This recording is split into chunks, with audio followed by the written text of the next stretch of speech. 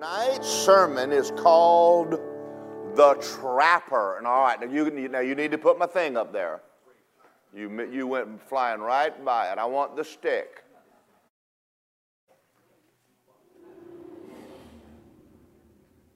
There it is right there. Tonight we're going to talk about the devil for a little while. Hey you, it is so good to see you. We're going to talk about the devil for a while tonight. You know what this is? I'm not even sure they're legal anymore, but it don't matter. I have a whole bag of them at home. When I was a boy, I ran trap lines. You know what that means? I'd go out during the day and I'd set these little puppies in the creek underwater. And I'd put a sardine on the bank. When I come back next morning, it'd be a muskrat or a raccoon or something in it, and I'd pop it, kill it, skin it. Amen. I know, see that? Y'all already going, I wish I'd stayed home tonight and watched as the stomach turns. All right. Now, I need someone to push the yellow button. Do you mind if I push it? Yes. I didn't say I was going to put my finger through it. I just said I was going to push it. Anyway, that's what this is. Now, listen. When I would set this out, the point was I had in mind to catch and kill. That's what trappers do. That's why people put traps out. Satan is a trapper. He sets traps. And if you don't know that he sets them, you don't know how he sets them, and you don't know how he's catching people, you won't know, and one day you'll find your little finger. So in the morning when I'd come by, there'd be a nice big fat raccoon, and because he can't go anywhere. Now, let me tell you another kind of trap that is interesting to me. It's not a steel trap, but in I think it's South America, maybe Africa, but I know in South America, they would trap monkeys and sell them to zoos. And the way they would do it, they'd take an auger bit and drill a hole down in a tree and pull the wood out, and be a hole about that big. And they'd drive a nail through the tree down into the hole so that it stuck out about a couple of inches in the hole, and they'd put a piece of bait down in the hole, and a monkey would come by, stick his hand in. Of course, he can go past the nail at an angle, and so he'd grab the bait, and even though if he let go of the bait, he could get out, but they don't. Once they get their hand on the bait, they won't turn it loose, even though it will cost them their life. Now just think about that. So Satan, the bait, the name of the bait is called scandalon. Scandalous. What is his primary bait to trap you and to render you useless and take you out? What is his number one bait? Offense. The problem with offense is that and I don't say we, I don't mean all of us, it is not the easiest thing to get over, and every one of us in this room have had times when someone has done us wrong. Let me tell you what's going on when that happens. Satan is after you. He's not after the person who hurt you. He's after you. Now you hear it. Now you got to think about it a minute, because once you get your hand on that offense, by God, you ain't doing that to me again. You're done.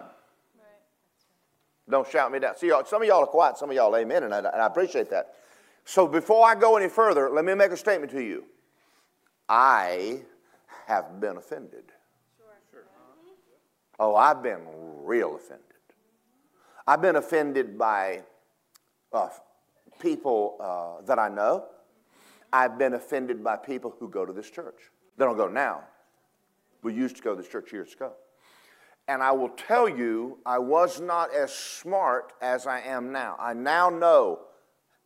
I don't take it. I don't keep it. I don't walk in it. You just can't tick me off. If you're real bad, I just pray over you. Amen. And I mean, you can hate me, ugly, call me white. You can do anything you want. I don't care. Honky, ugly, good for nothing, worthless, no down, rotten dog. Hallelujah. Praise the Lord. Probably some of that might be true. Open your Bible and let's go. I'm just over being offended because I've already found out that that is how the devil has tricked me before. And some of the stuff that I've been upset about, and I hate to say it on live anything, I've been mad enough to do a little bit of hurt. I'm being serious. I had somebody one time just take you out back. And I mean, if I wasn't, and I really thought about I know I'm going to jail, but I just don't care. Amen. You ever been that mad? Yep. I have. You don't realize that don't do you any good. That's just a waste of your time. The devil is trying to stop me from the call and the anointing of God on me, and he's trying to stop you too. Now, you can justify it if you want to. Go to 1 John chapter 1. Let's read. 1 starting with 5. This is the message that we've heard and we declare to you that God is light and in him any darkness at all. If you say, I'm having fellowship with God, and you're walking in darkness or offense or unforgiveness, you're lying and you're not practicing what you know to be true. If you walk in the light, just like he's in the light, you have fellowship with one another. The blood of Jesus, his son, cleanses you from all sin. If you say you have no sin, don't pull that scripture out of the setting that we're reading it. Don't say, if you say you have no sin, everybody has sin. No, I don't have any sin in me right now at all. Amen. I don't sin every day. You don't sin every day. He's not talking about everybody has sin. He's talking about if you're in darkness and say you have no sin, you're lying. If you're offended, you're in sin. If you're mad and upset and touchy, you're in sin. Don't lie about it. Because when you have to stop lying to get free. I ain't no trap. Yeah, you are. I can see your hand in it. Your hand's in the trap. One day I was in my office and Jeannie Bowser brought up somebody's name and it didn't sit well with me. And I said something about this person. And she said, Pastor, apparently you hadn't forgiven him. And I told her, frankly, bless God, I have too. Don't shout me down. No, I hadn't. Because every time you mention their name, you just might as well slap me upside my head. And finally, I had to go get it right. And I had to forgive by faith and get that stuff under the blood. Okay, all right, let's finish reading this. If you say you have no sin, you deceive yourself, truth's not in you. If you confess your sin, he's faithful and just to forgive your sins and cleanse you from all unrighteousness. Now, I want to go back up there in verse 4. We didn't read it. These things I'm writing unto you that your what will be full. When you lose your joy, you probably are harboring something. Now you think, no, I'm not. Mark 11:25 says, if you have aught. Now, honey, that means the smallest bunch of nothing. That's the person you chewed out at the traffic light a while ago. If you have aught, thank y'all. And we don't realize how crafty the devil is. Because he already knows that if he can get you into offense, he'll stop your prayers from getting answered and you will lose your joy. And you're not going to get it back by changing churches. It's not the church you're going to, it's you. Now get full of joy and then change churches. If you're offended, don't you move till you get it right. I'm divorcing you. You might want to get right with God and then get a divorce. Thank y'all for y'all's enthusiasm. 1 Peter chapter 5, please.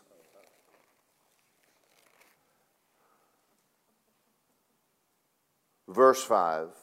Likewise, you younger people, submit yourselves to your elders. All of you be submissive one to another, be clothed with humility. That would be wonderful. God resists the proud and gives grace to the humble. Therefore, humble yourselves under the mighty hand of God, and he'll exalt you in due time.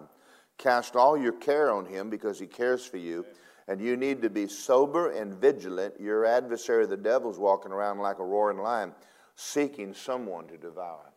That's the trapper. Now, Lisa and I, the other night, if I tell you this, go to Psalm 119. We'll put it on the screen. And 165, we'll just read it in a minute.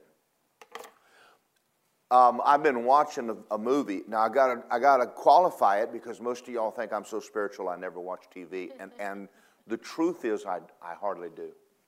It's not that I'm super spiritual. I've never seen anything on there I liked. Not even the Weather Channel lately. But someone got me turned on to the Alone series, and I would say the only reason I enjoy watching it, I'm still hanging in there. I'm going, well, you're just about a bag of bones. You're going to die soon. So he's going to go home. His wife's going to go, who are you? All right. So one of the things that I've noticed is that one of the ways that people survive is they set out snares. And it's really interesting to watch them catch rabbits and occasionally catch a fox or a bobcat. And they're not supposed to. They have to turn it loose. But it's neat to watch some of them who have the skills of trapping. Because if you're going to live in the Arctic, you're going to need to put about 200 snares out so you can just at least eat that day. Yeah. And the devil has got snares everywhere. Not every one of them are working. Now, he may be got a snare for you, but you do not have to stick your neck in it. Amen. And I'm going to teach you tonight so you don't stick your neck in it. And you run around and be a cute little bunny rabbit. Amen. Just living for Jesus. Amen. But it says that he's looking to get you. All right. Let's look at another one. Psalm 119, 165. Great peace have they who love your law. Nothing causes them to stumble. And the King James says nothing will cause them to be offended. Offense, the word, is the only thing you've got to keep you from being offended. Yeah. And now I'm going to go ahead and get ahead of myself and explain something to you. The thing you're mad about, you've done it too.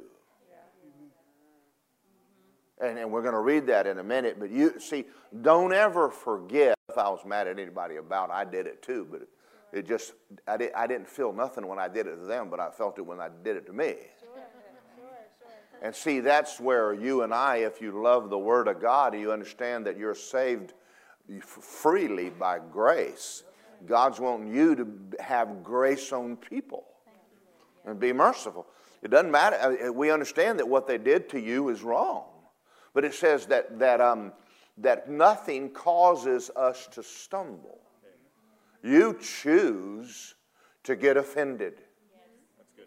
And you've got to go, right now, I could be offended. But you got to go, now see, let me make a statement to you. If you have a button, find it and dismantle it. Don't ask your husband. Break that button. Don't ask your wife. You dismantle your button.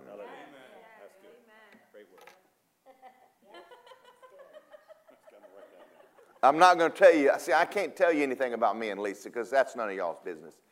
But I've had buttons. I've had buttons. And one day I had to realize that it wasn't Lisa's fault that they're being pushed. It's not her button, it's my button. You run around, keep your hand off my button. Well, shit, just get rid of your button. And here's the thing. And I grew up around it. Teachers, first wife, family. I had a friend who called me Bubba. I'm going to slap your face. That was a button to me. And one day, I was with this guy and another minister friend. I won't tell you who. And this man looked at me and said, "Hey, Bubba." And I stopped what I was doing and gave him the look. And this minister friend of mine laughed at me and looked at the other preacher and said, "What about it, Shorty?" And he looked at me and said, "Don't let that bother you. You're still a little short punk. This guy's a little itty-bitty short, a little preacher, a little 97-pound nothing." And he made me start laughing about, see, are y'all out there or do you go home? Do you think I'm going to stop him from calling me Bubba? No. But I'll guarantee you one thing, it don't bother me. When he calls it to me now, I go, "Yeah, Shorty." I'm not going to sit back and let people brand me redneck preacher. You from Georgia. Yeah, there's a lot of good stuff comes out of Georgia, cowboy, you know. You know, preachers are very competitive. And when they're insecure, they make up names for you. Preachers are brutal. Some of them carnal, fat babies. Not this guy, he's a short, skinny baby. But anyway, that friend of mine helped me that day to begin to laugh, just laugh that off. Stop getting upset. Don't let that guy push your buttons. What does that mean? That means I got a weakness. I don't anymore. And you start calling me Bubba, I'm going to send you, I'm going to run you out of this church. I'll just call you Shorty, amen, you little short thing, you. So I learned just look at Ben. You know what? If when people upset me, I stop and I go, why do you have a button? Why do you have a button? A lot of times, and let me back up a minute. I'm not near done reading. Go to Proverbs 13:10 while I'm talking. Pop these on the screen. Lisa and I the other night watched a documentary on Russ Taff. How many of you know who Russ Taff is? The singer. Betty May does, Lisa does. He was the lead singer for, what was the band? The Imperials. What a voice. Man, just took the Imperials places they'd never been. Just great songwriter, worship. But his father was a Pentecostal preacher and an alcoholic. And his father abused him greatly as a child, and his mother. And his mother blamed him for the marriage. And they both were very brutal with Russ when he was a boy. Well, as he got older, he never got over the offense and the bitterness in his soul. He hated his father, who was a Pentecostal preacher, but mean as a junkyard dog. But it destroyed Russ's soul.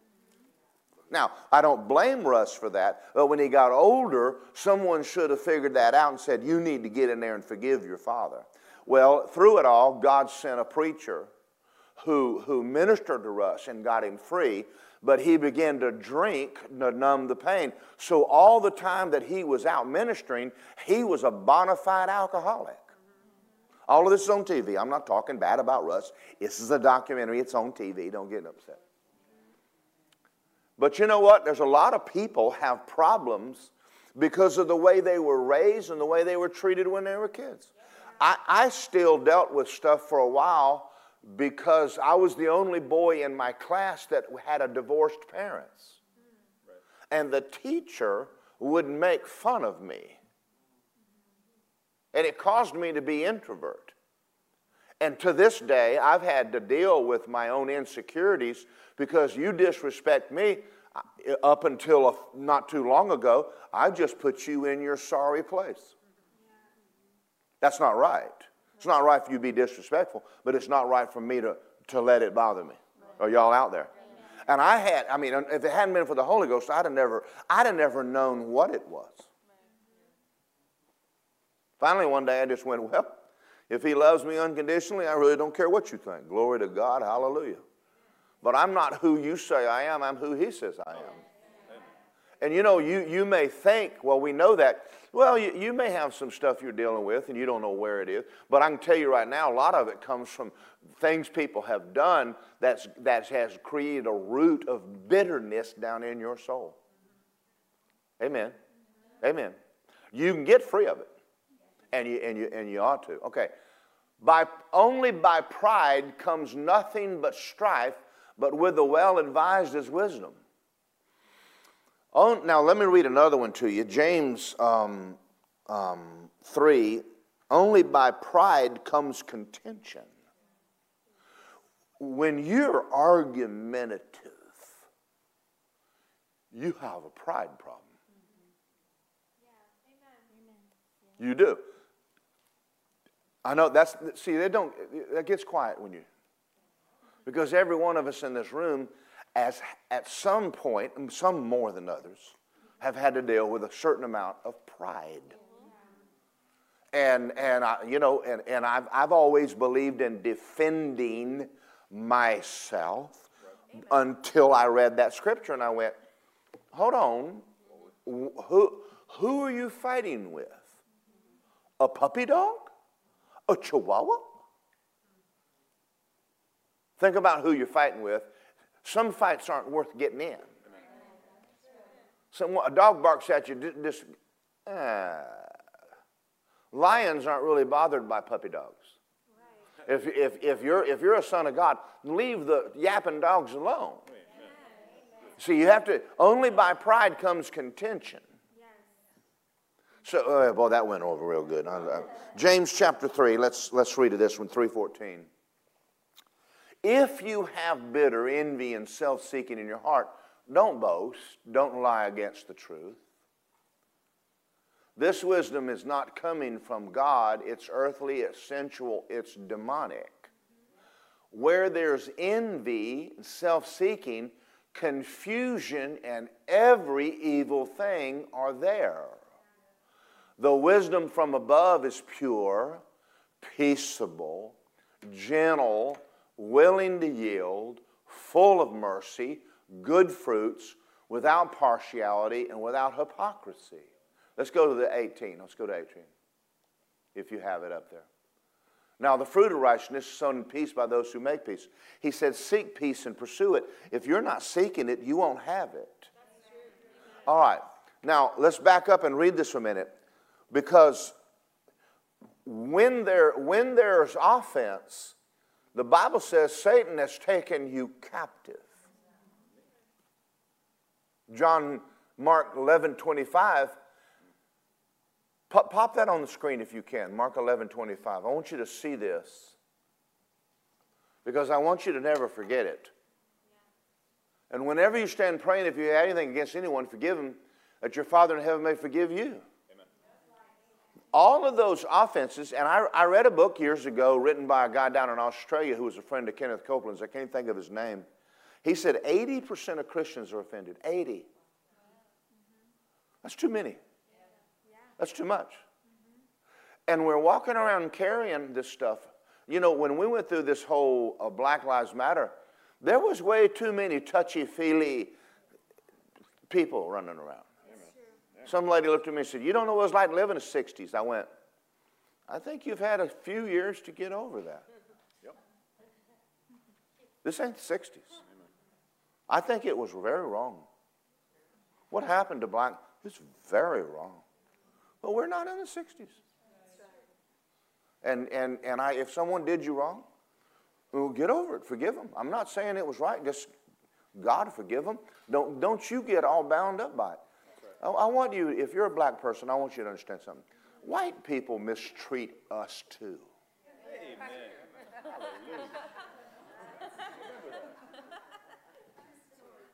White people are just mean to everybody. They're not just mean to black. They're just mean to everybody.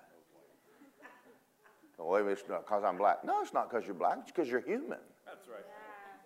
They don't like me either. So, I just don't have any way to say, well, you don't like me because I'm white. Well, they just don't like me, period. White people, all have sinned. I mean, everybody, dear God, has sinned. I mean, they ain't no race that don't have bad people in it. They got a lot of bad people on the planet. Don't shout me down. And you could think it's your color, and it might be. What is it? Who cares? Just look at them and say, well, honey, sweetheart, I don't have to go to the beach like you do all day. I mean, you're out on the beach trying to get my color, and now you're just jealous. I did a sermon one time called, I would actually like to be black because it would be fun. Because I would like to preach some sermons that I can't because I'm white. I would like to preach some stuff. I would. Anyway, never mind. I'm going to get off that. Just stop right now. If someone doesn't like you, it's they have a problem. I don't care who you are, whether you're Mexican or Puerto Rican. God made you. End of subject. He didn't make no junk. All right, now let's go to 2 Kings chapter 5. 2 Kings chapter 5. This is where it gets good. You're not supposed to say amen right there. You're supposed to say it all. Been good. Been good. Okay. Been good. All right. All right. That's good. I can handle that. Just in case you think I hear good. Huh? 2 Kings 5. This is a neat story in the Bible, and I heard a guy preach on it one time, and I never forgot it. And it has helped me a lot. 2 Kings 5:1. Naaman, the commander of the army of Syria, was a great and honorable man in the eyes of his master, because by him the Lord had given victory to Syria. He was a mighty man of valor, but he's a leper. Now, let me stop right there and make a statement to you. Just because you're great doesn't mean you don't have problems. Right. Rich people have problems. Intelligent people have problems. Right. Having money doesn't stop problems, doesn't stop sickness, doesn't stop disease, right. Doesn't stop sin. Right. A lot of rich people sin, these are bad sinners. Yeah. So just because you're great at something doesn't mean you have it all together. He was a mighty man of valor, but he was a leper, and the Syrians had gone out on raids and brought back a captive young girl from the land of Israel, and she waited on Naaman's wife. And she said to her mistress, if my master were with the prophet who's in Samaria, he'd heal him of his leprosy. Now, that's like, I can be healed? I'll do that. Wow, I'll do that. Now, look, what I want to read next, pay attention, because kings deal with kings. Kings don't deal with prophets. Kings deal with kings. And Naaman went in and told his master, and thus said the girl who's from the land of Israel, and the king of Syria, go now, and I'll send a letter to the king of Israel, not the prophet. So he departed and took him 10 talents of silver, 6,000 shekels of gold, 10 changes of clothing, and he brought the letter to the king of Israel and said, now be advised, when this letter comes to you, I have sent Naaman my servant to you, that you may heal him of his leprosy. And the king is like, what? Now listen to his response. And it happened when the king of Israel read the letter, he tore his clothes and said, am I God to kill and make alive? This man sends a letter to heal him of his leprosy, and please consider how he seeks a quarrel with me. Now, I want to say something right now. First of all, he said, people cannot give you what you want. See, there's a lot of times we're looking, and this is where offense comes from, you're looking for answers and you're looking to people. Now, let's go back to marriage a minute, just a minute, we won't stay on it too long tonight. Don't place something on your spouse they're unable to give you. That's good. Your spouse is not God. Your church is a house of God, but the pastor's not God. Amen. But see, we have this thing in America. We look to people for help. And let's prove it right now. Trump. Is whatever you may think of him, good, bad, or ugly, he's not God. Amen. The mess in the world, he don't think, I mean, I'd rather have him than that other guy by a long stretch, but the devil is in the details, and the devil is screwing this whole world up, and even Trump's running around pushing a vaccine, and the people in Alabama booed him down and said, no. I mean, he don't even have enough sense to know the vaccine. And I'm going, you know what? You're a billionaire and you've helped America, but dude, good God, brothers, shut up. Taking your stupid vaccine. We need to stop looking to people. Yes, that's right. When you look to people is when you're going to get upset. I had a man came to this church one time, and he wanted to be in ministry. So he started buttering my bread. I mean, he started being really nice to me, and I liked it. He'd call, Pastor, I'm going to take you out for dinner. I'm going to buy you a steak. I go, yep, let's go. Yeah. Well, after a while, I realized he's trying to buy I don't have a position to give you. I can't put you in ministry. First of all, I wouldn't if I could.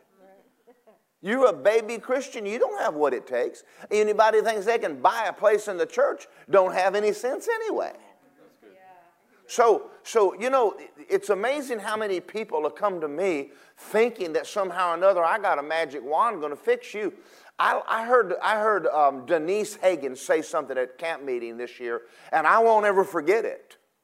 She said, people come to me all the time with their problems, and at the end of 10 minutes of telling them, she says, I look at them and say, well, you go pray about it, and the Lord will show you what to do. You know, there's times I know what to do, but I ain't going to tell you. You know what your problem is? You don't know how to seek God. Listen, true. I do know, but you are just lazy. Many times, yes. Well, you just go pray about it. You say, well, what if they die? Oh, we'll give you a good funeral. I mean, you can't. I carried people around on my shoulders and worrying about them as though it was up to me to fix them. And that's one of the things that would make me upset, because I would spend 2 and 3 and 4 hours to help you, and you never did nothing I said anyway, and then I'd get mad at you. Now I don't even waste my 2 or 3 hours. I just go, well, pray about it and see what God says. Hallelujah, praise the Lord. Hallelujah. I hope you hear from God, because He'll answer you if your heart's right. If your heart's not right, ain't nothing I can do about it. I mean, come to church and listen to the sermons. Don't just, never mind. Are y'all out there? Yes, sir. God may use people, but don't ever put your faith in them. People look at me and say, oh, Pastor, have a little bit of faith. In God, but not people. Yeah. I have a saying, again, don't get mad at me. Everybody's a liar till they prove otherwise. It's the only way I have of protecting myself. I don't know what you're capable of doing, good, bad, and ugly. Now, if I've been around you a while and I figured out that you're not, well, that's good. But if people walk in the doors here and they're here a week or 2 Sundays and they come in and start telling me how to run a church, I go, well, you didn't buy the chairs. Hang around a little while, get busy, and come here. And here's the big one. Joel Osteen does it this way. I said, we'll move to Texas. I'm going to get a little brutal here in a minute. People are not the answer, nor are they your problem. That's right. People aren't your answer. People aren't your problem. If you want something, you go to God. Now, God might use your spouse, and He might use someone in the church, but He may never use them again. And I'll tell you this, He'll probably use somebody you wouldn't even have ever dreamed. Your answer is going to come from somewhere. We're going to get in that in a minute. When it comes, you're going to be going, I never dreamed a longer day of my life that they had any money at all, much less. Wow. I mean, it's just amazing. People amaze me. Some of the people I think are going to do good don't. Some people think I don't, ain't going to amount to nothing. Do the best. I mean, I'm not God. I don't know everything. Yeah. All right. Married people can have expectations. A guy looked at me one time and says, well, you know, God's a sovereign God. I mean, he made Jonah get. I said, Jonah had a covenant with God, brother. You have a wife and you're in covenant with her, you have a right to know where she is. Okay, what do you mean, where am I? Well, you're my wife. You better tell me where you are. And your husband, too. You're going to be home late, call your wife and let her know you're going to be running late. So if you're married, you can have expectations. But we need to get expectations off people. Yeah. Expecting people to fix you. People aren't going to fix you. If God can't fix it, you don't need to get fixed. Now, I'm going to tell you a story here about people. Back to this, am I God? And expectation. Y'all remember the old movie, Green Acres? I didn't like the movie because I'm like the farmer. But I wouldn't have a Zsa Zsa Gabor for no amount of money in the world. But it was supposed to be funny, but I didn't think it was funny. And all he thinks about is dirt and land and cows and pigs and chickens, and all she ever thinks about is mink, stoles, and diamonds and New York City. Well, the truth is, they don't need to be married. Thank y'all. Lisa was joking me one day, and she said something about a Southern belle, and I looked at her and I went, no way. I want no little Southern belle. I want a jet ski riding, horse riding, preaching woman. I want a woman that can climb a mountain with me and go dive in the ocean and ride waves with me. And you sit up there and take care of your hair. I'm marrying no woman who ain't gonna get her hair wet.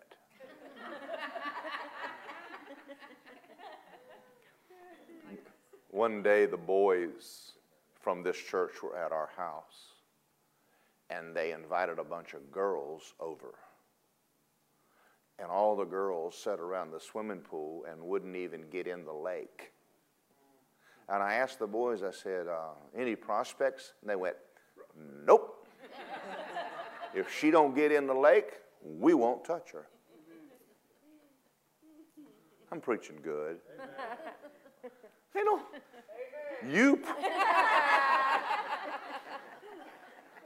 just because you sitting there pretty don't mean he's looking at you. Right.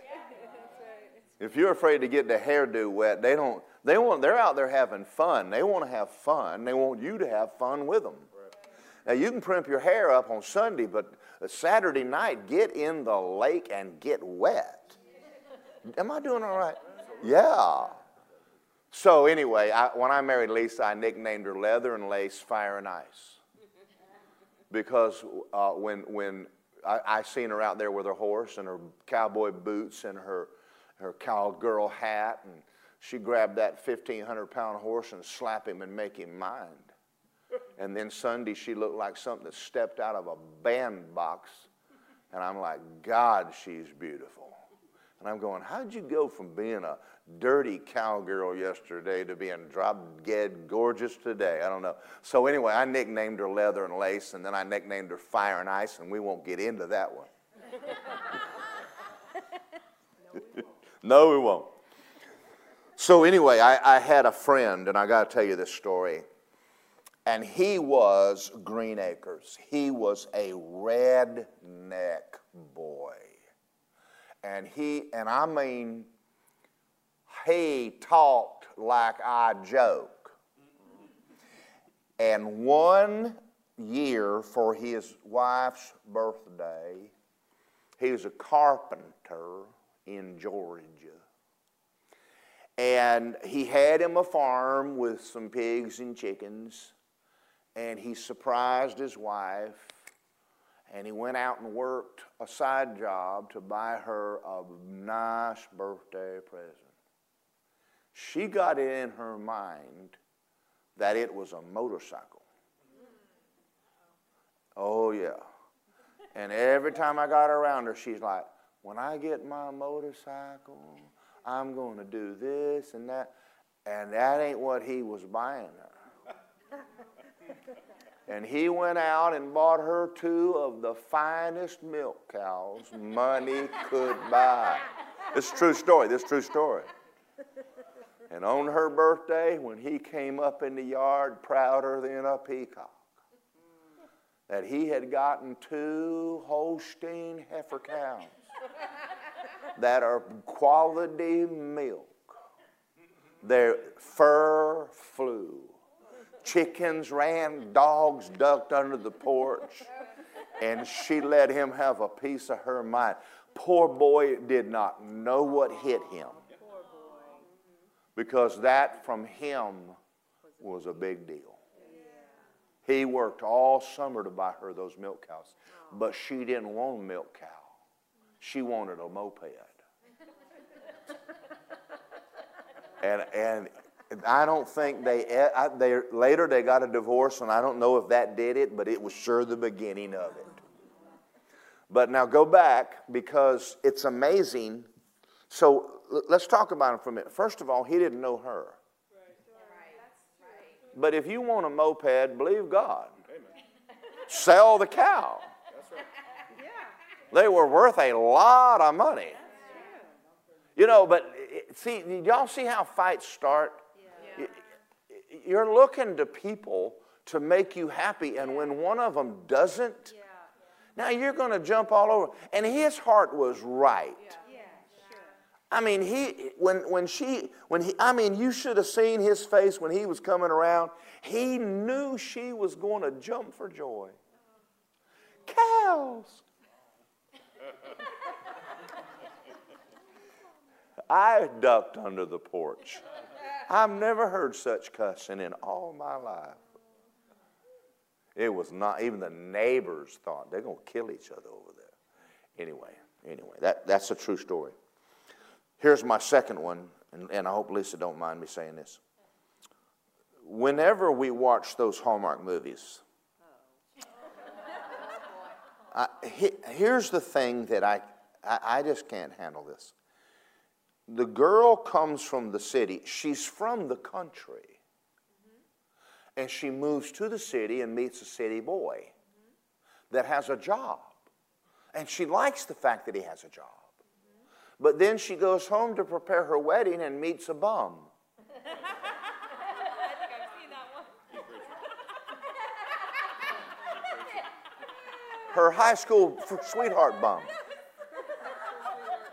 Who has time with her all week because he ain't working. And she marries the idiot. No, he's got money in the bank. Oh, no, he ain't got nothing.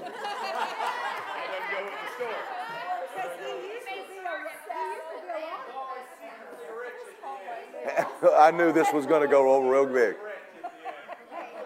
And I'm watching this on TV and I'm going,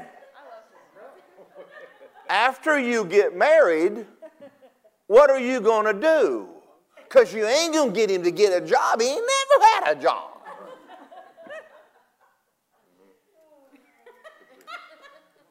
So here's my take on it.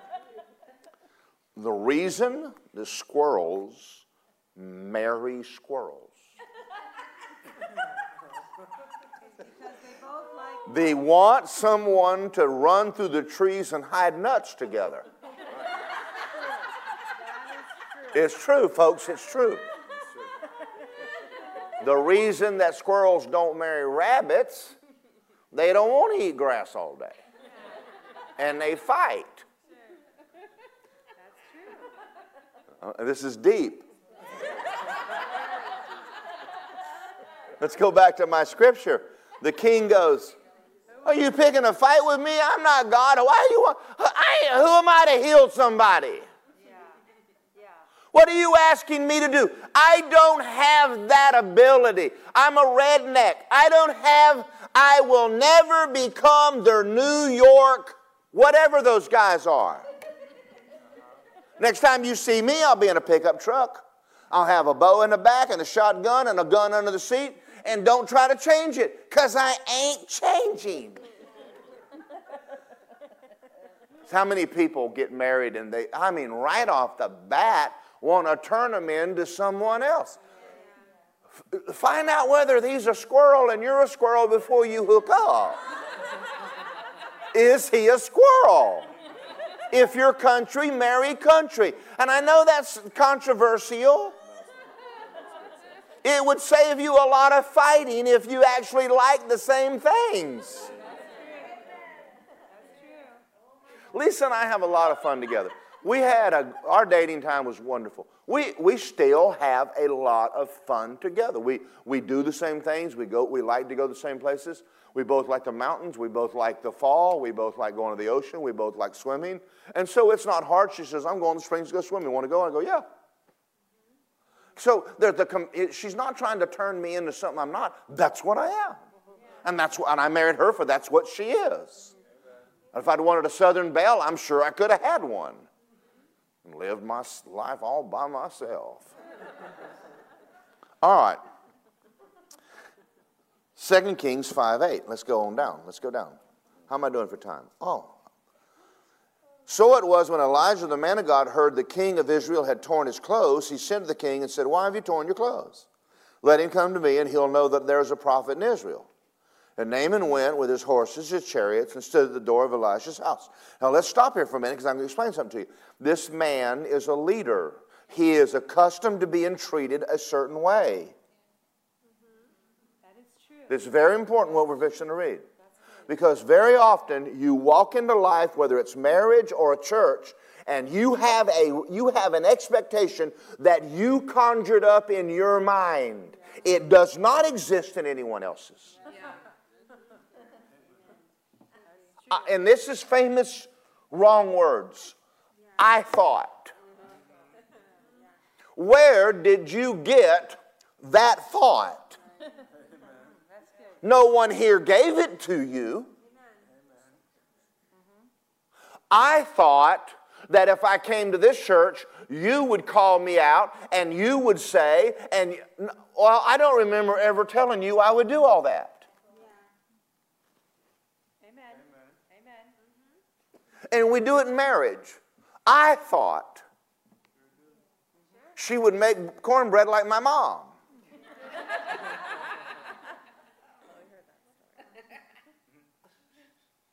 Boy, it's quiet in here.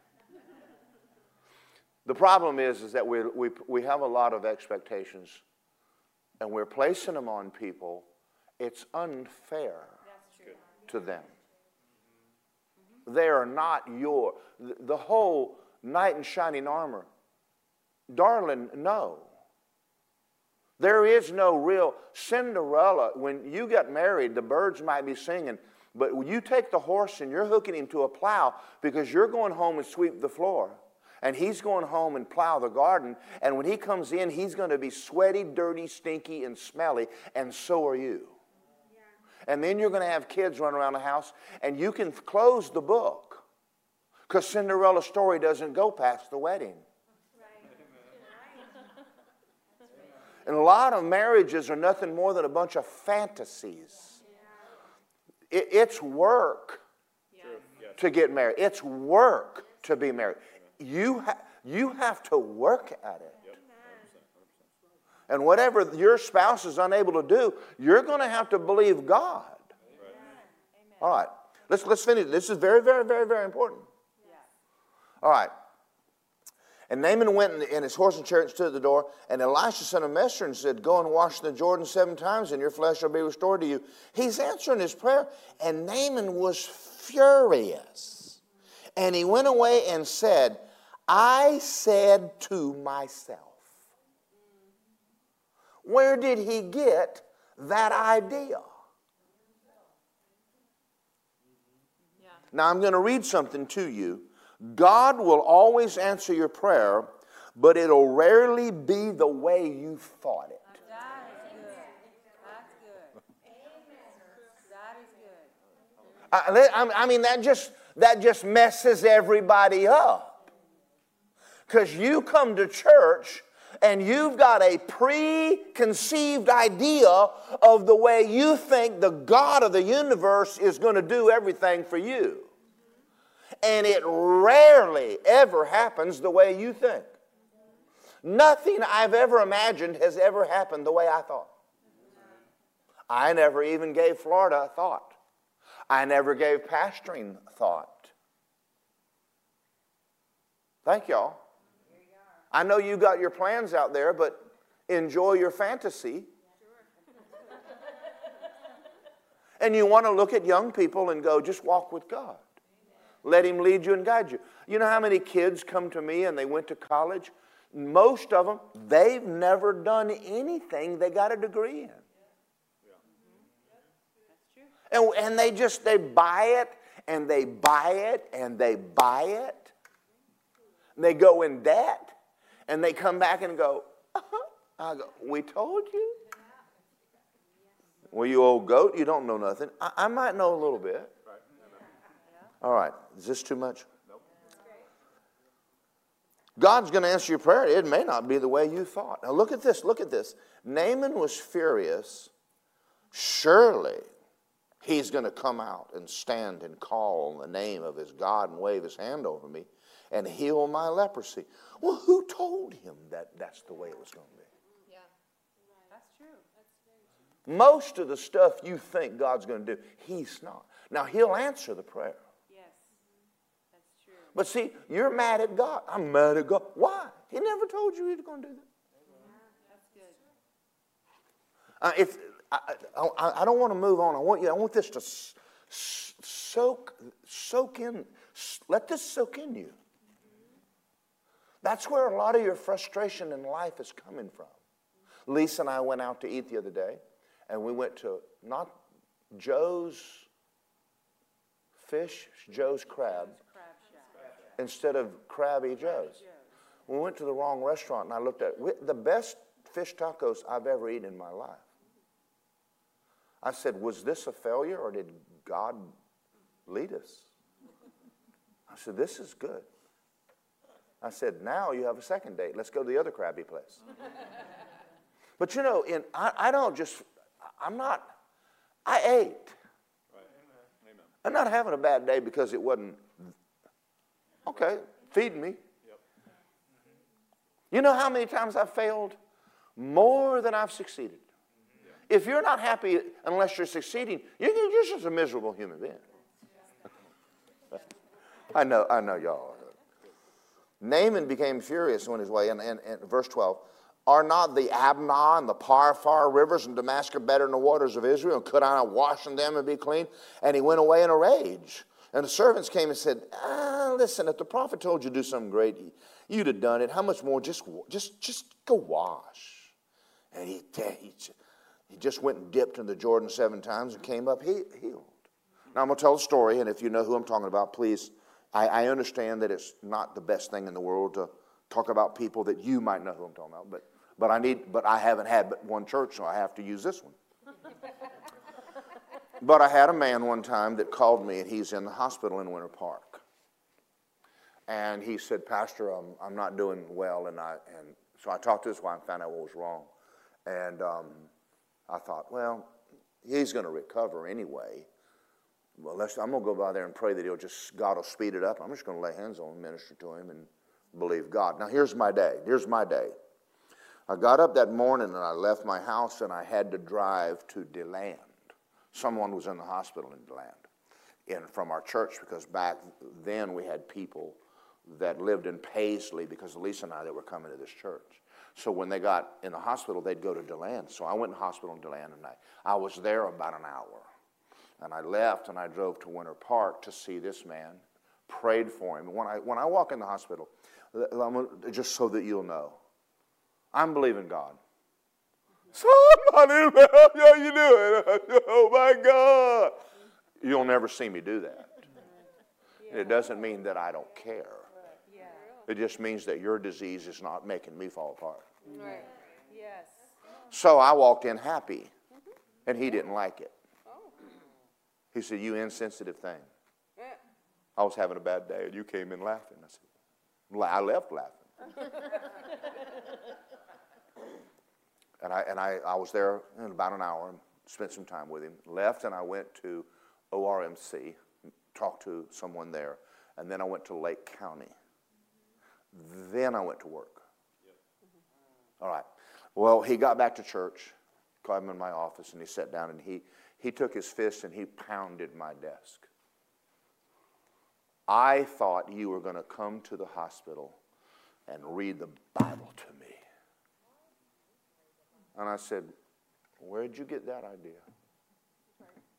He said, I'm leaving this church and I'm going to find me a pastor who cares about me. I went, brother, you were one of 5 before work. That's very selfish, and you and I can hear that now.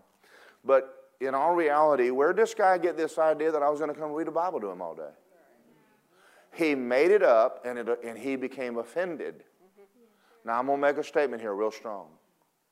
All the people that left this church offended conjured up something in their head that was not true. And let's say it was true. What are you supposed to do about it? Go to the person who offended you. Talk to them about it and get it straight. Then leave. Offense is killing you. Most of the stuff that we're mad about, we made it up. There are no perfect people.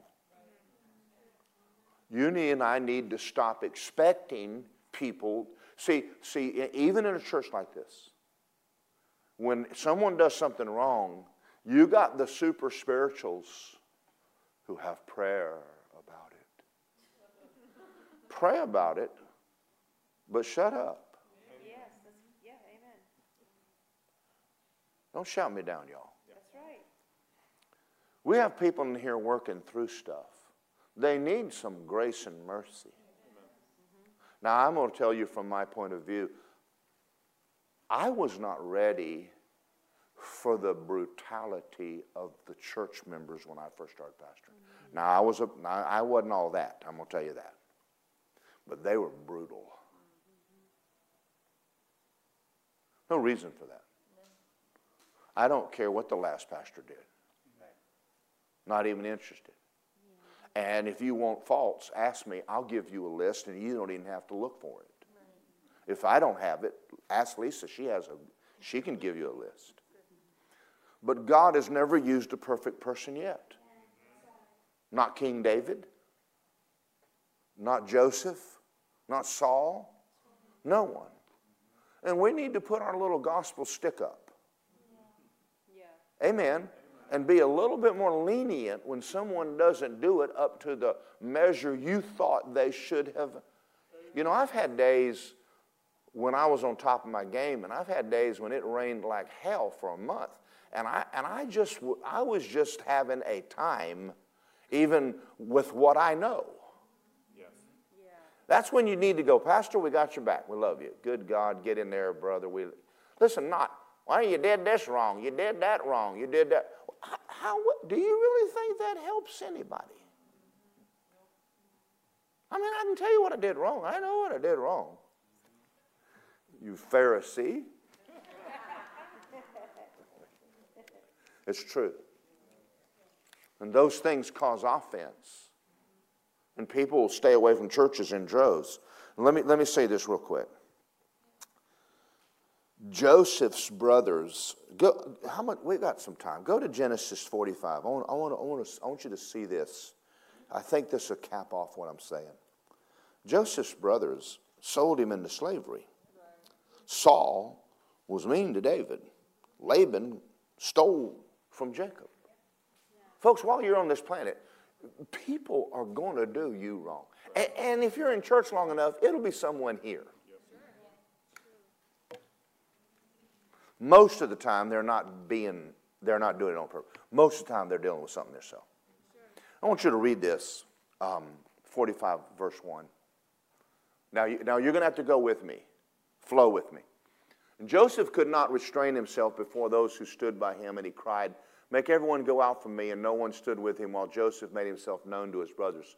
And he wept aloud, and the Egyptians in the house of Pharaoh heard it. Then Joseph said to his brothers, "I'm Joseph. Does my father still live?" And his brothers could not answer him, for they were dismayed at his presence. And Joseph said to his brothers, please come near to me. And they came near, and he said, I am Joseph, your brother, whom you sold into Egypt. But now do not therefore be grieved or angry with yourselves because you sold me. God sent me here to preserve you. Did it ever dawn on you that maybe the stuff you're going through, God might have his hand in it? Amen. Can I tell you one more story? When I went to work with Tom Copeland, I really thought that I was with Tom until the day I died. Betty will vow to that, and so will Lisa. When I went through a divorce, Tom rightly needed to ask me to step down. You don't need a divorced man. It's just not good. So my wife left, and the church asked me to step down.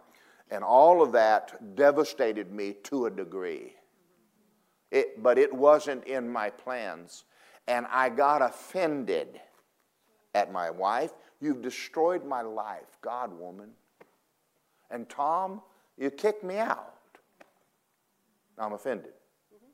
Are y'all out there? Did God have a plan? It was Tom that called Bill Leggett and Marshall and said, you need to hire Daryl. And he came to me and said, I mistreated you. I apologize. Now listen to me. God did not want me there. He wanted me here. And I think sometimes when things don't go the way you think and people don't do what you think they should do and everything doesn't turn out right, why don't you look and see if God's got his hand in that? Amen. That's a good word.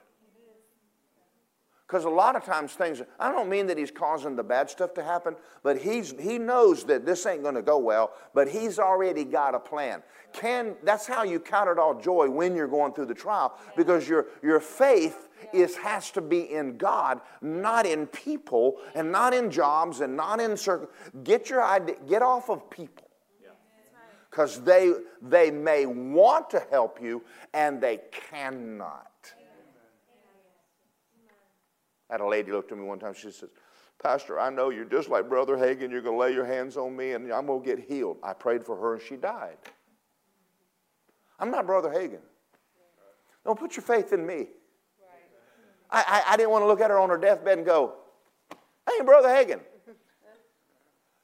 And I knew that was the wrong thing for her to say. And I couldn't do anything but just go, God, have mercy. And 2 days later, her husband called me and says, she's gone. And when we get to heaven, she's going to go, hey, Brother Hagin. I'm going to go, hey, baby, how you doing? You understand? I mean, I'm done. Satan sets snares. And they are always offense. Not always. Most of the time, it's going to be someone doing you wrong. I'm not done with this series. I got a lot more I want to do along this line. How many of you right now go, you know, I'm dealing with something. And it's in your soul. You think of it and you're like, oh, God, no. They're not God. Jesus says if you have aught against any, God will not answer your prayers. That is probably the number one reason for sickness and disease and a lack of prayer. And let me tell you this, the moment you get a victory, the devil's going to send somebody by to push your button. You need to disarm the button. And we're not done. How many of y'all say, hey, that's been actually good tonight? I'm not perfect. I quit trying to be. I'm just going to preach and do my job the best I can. What you see is what you get. I'm working on me all I can be. And if that's not enough, bless you. I love my wife. I have a very good wife. She's not perfect. I have a very good wife. Very good church. Not perfect. But you know, it's a whole lot easier just to find the good. Now, do I have to work at it all the time? I'm still reading my love book. Somebody told me the other day, says, I think you're doing better. I'm going, oh, God, I hope so. Because I'm going to tell you something. I'm working at it. It's not touchy. It's not fretful. It's not resentful. It keeps no records of wrongs. Have I been perfect? Oh, God, no. Have I messed up a few times? Oh, few. Let me just stop and go, okay, Father, messed that one up. I want you to do something right now. I want you to think about if the devil has trapped you. You're dealing with something in your soul. Get it out. There's a scripture that helped me, and I read it one day, and it says, God, vengeance is mine. He will deal with them. He just don't want you to. He's not excusing them. He knows what they did. And it's because he's being patient with. He'll take care of you. You just leave them alone. But when people do wrong, I got news for you. They're not getting away with it. God will take care of them. I was watching John Wick one day, and even though I enjoyed the shooting, I thought, you killed all those people for your dog? Oh, that's a stupid. That's vengeance is one thing, but not a dog.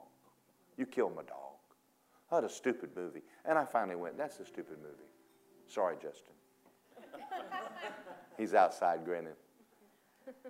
Father God, thank you for tonight. I've come in here tonight and poured out my heart. And I think that what I'm on here right now, I think all of us really need to hear this. I know that I do. I know this has been one of the greatest revelations I've ever gotten in my life is to just believe the best of people, get rid of my own buttons, learn not to be offended at stuff, and learn not to have such high expectations of people, put my faith in you, and count it all joy. Quit wigging out over stuff. Father, I pray that everybody in the sound of my voice, if they're dealing with something tonight, many of us are, and if not, maybe in the days ahead, I pray that we would forgive those people. Forgive them. Turn it loose. Let it go. Forget it. We should have never put such an expectation on them to begin with. And I ask you to help us as we go home tonight to have a better night, to get full of joy again, get our prayers answered again, and just allow the Word of God to soak in our souls and clean us up. In Jesus' name, amen. We hope you enjoyed this message by Word of Life Church. We just wanted to let you know there's a lot more content on our website at wolapopka.com. From our YouTube channel, to our podcast, to our SoundCloud, and many more events. We also wanted to let you know that we love giving you these messages. And it helps us too, that if you would love to give to what we're doing, it helps keep all these messages free. You can just simply go to our website and click the big Give Now button. Or you can text 407-955-5345. And remember, our pastor's vision is this: we grow Christians. So we thank you for listening, and we'll see you next time.